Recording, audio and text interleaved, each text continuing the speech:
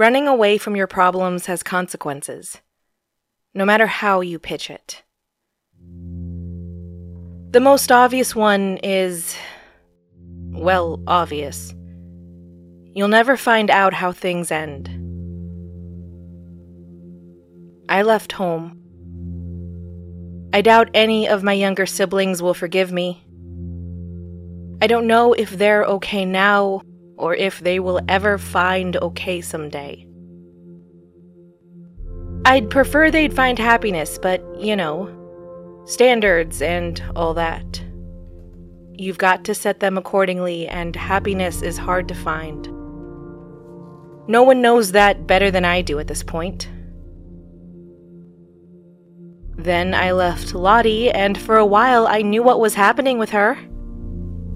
But the updates have stopped, and I can't be sure why. It wasn't a great place to leave her, and she wasn't in a great state. There are so many reasons for this silence, and they are all terrible. But above all, or at least the most relevant right now, all those years ago I ran away from my mother in what was, potentially, though who can say, her worst hour. So I couldn't know how it went for her. Maybe I could have speculated, make some logical assumptions, but I could never know for sure. I didn't know a lot about her. From what I can recall, I need to add, and always add. I've just filled in some blanks, and some blanks are easier to fill than others.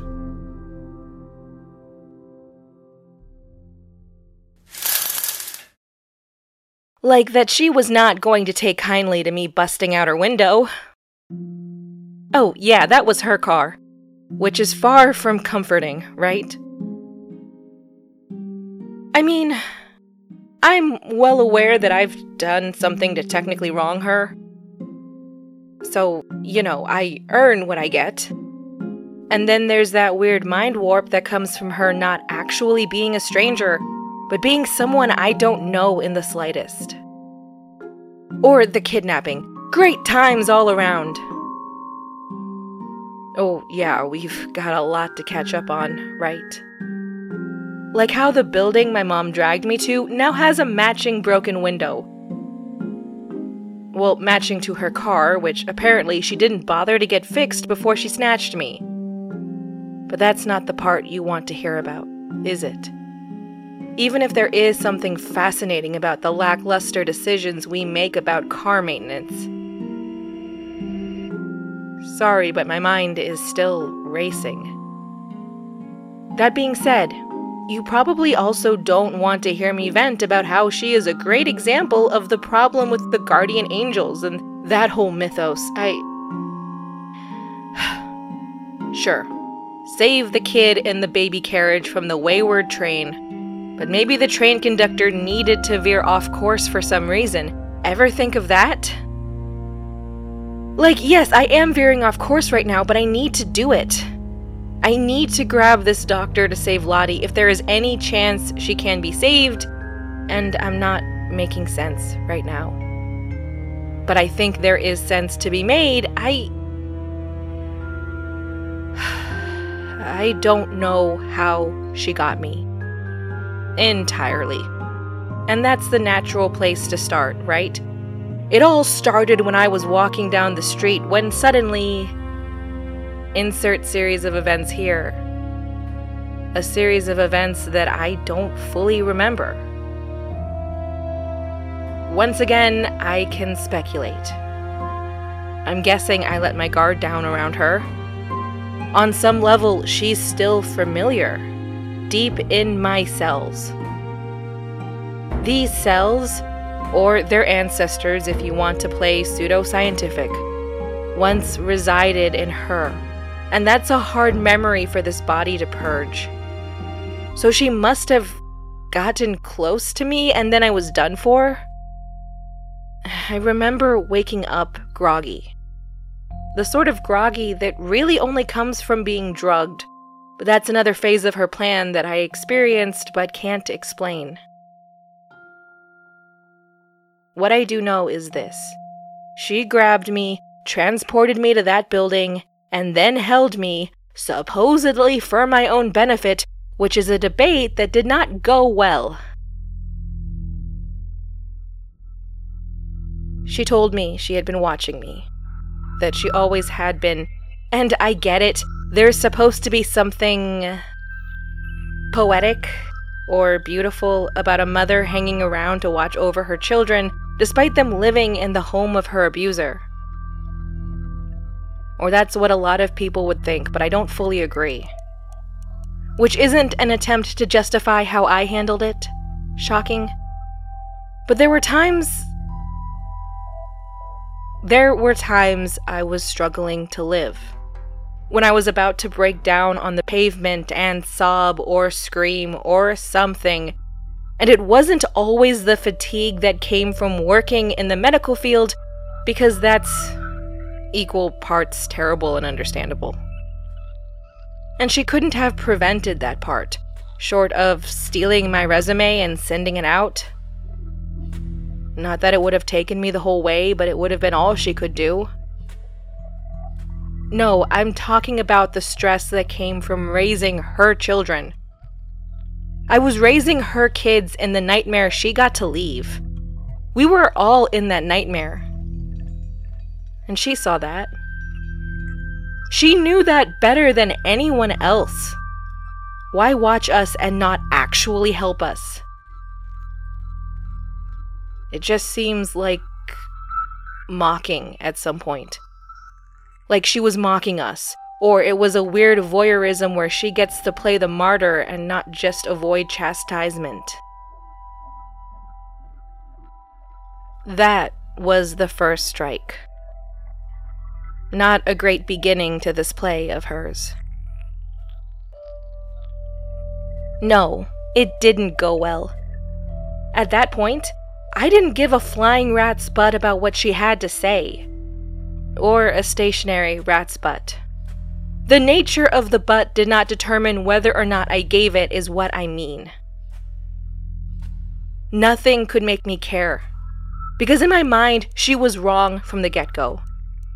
She was wrong in thinking that trying to make sure I made good choices was enough. Because I needed more than that. At so many points in my life, I needed more than that from her. So I wasn't going to take anything. And no, I'm not making a good choice by going back there. I concede on that front. But necessity doesn't always make for sound judgment.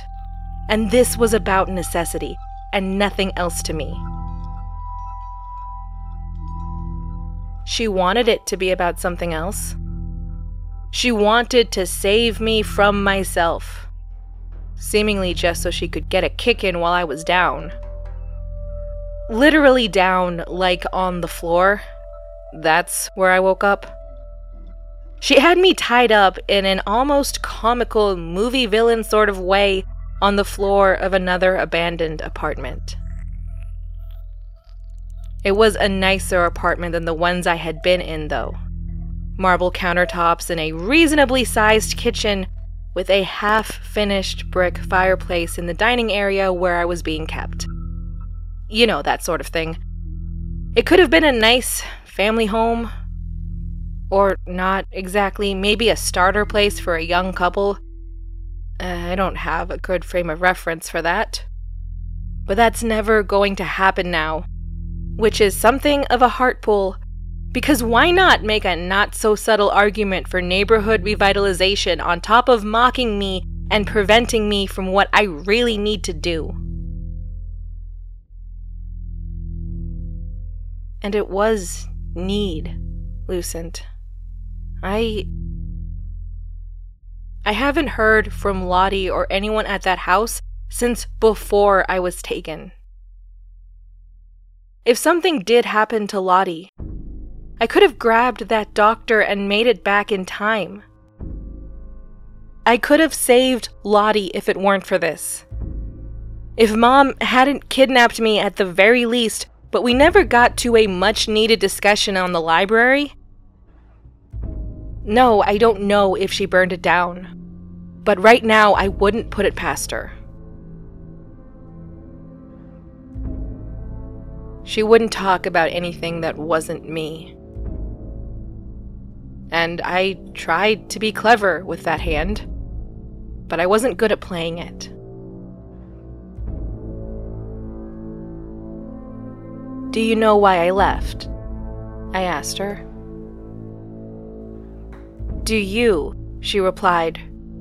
Her voice was weirdly sing-songy, and the sort of voice that had a warmth to it as it flowed from her lips. Some would have called it sweet, but to me it had long since turned sour.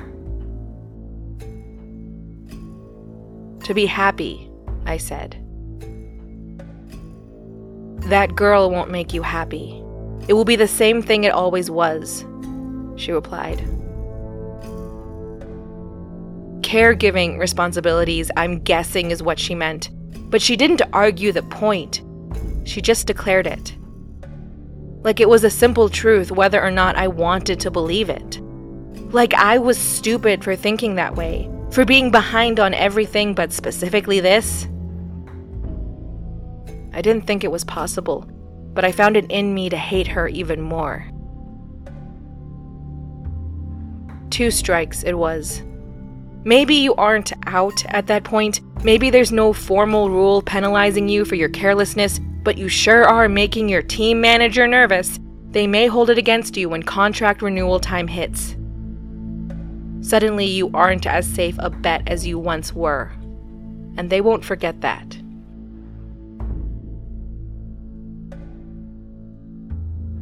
We had been going back and forth for a while. It was enough time for the drug of choice, whatever it was, to wear off. She'd given me a bottle of water and brought it to my lips as a bare minimum sort of favor or caregiving act. Really tempting to spit it in her face, but I fought the urge on that one. By then, I was feeling better physically, which meant I was feeling bitter emotionally. Because it's weird how sometimes those things just can't coexist. At bare minimum, I wanted to emotionally gut punch her, and I had one target point. It wasn't about me or the kids. She clearly didn't care about us, so it wasn't a great one. But I tried to strengthen my position. What happened with Dad? I asked. Cue the general divorce talk parents have with their kids, but I stopped her. That's not what I meant, I said. I saw you in a procedure room. I gave her the date. Her look was blank. Strike 3. He got her too. I shouldn't have been surprised at all, right? Dad had her in his clutches, and if you're going to start evil science like he does, you need to do a memory wipe too if you have the option. Common sense. And he was a genius. He had a little more than common sense. But so did I. So I didn't let it slip that I had my hand free. Because comical movie villain rope ties aren't secure, that's why they're comical. And because she's not good at this, there were still heavy objects about, like a brick waiting to find a home in a fireplace. Outside, out through a window will technically suffice. Brick meet window, body flies through. It was also quick. I was out before she knew it. She was sleeping in the other room. I didn't give her time to react, though I'm sure she did. I'm sure she heard the commotion and panicked. But I was long gone before she could get her act together. And she hasn't found me yet. I don't know how hard she's trying. And I can't think about that now. I'm trying to find some half-hearted forgiveness-esque thing in me to give her just to clear up my mind, but it isn't going well.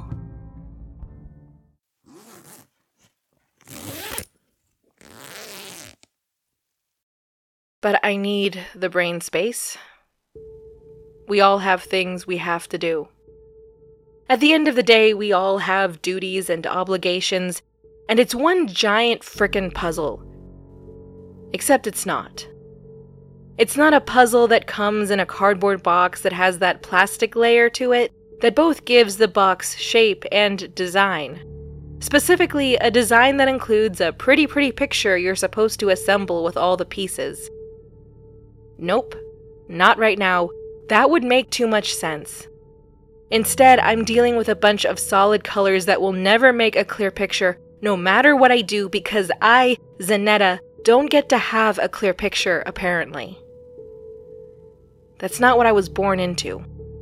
And I certainly haven't made it any better from my choices, always painting over pieces and chucking out important ones and grabbing a new handful from some other box. I mean, look at how I am with metaphors. Not a great sign of things to come. But I am my mother's daughter, I should say. For better or worse.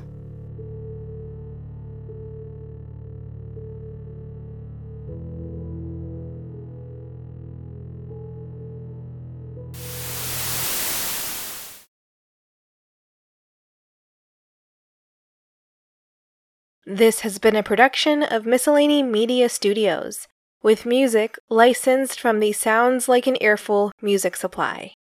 It was written, performed, edited, and produced by MJ Bailey. If you like the show, please consider leaving a review and/or telling many friends about it. Thanks!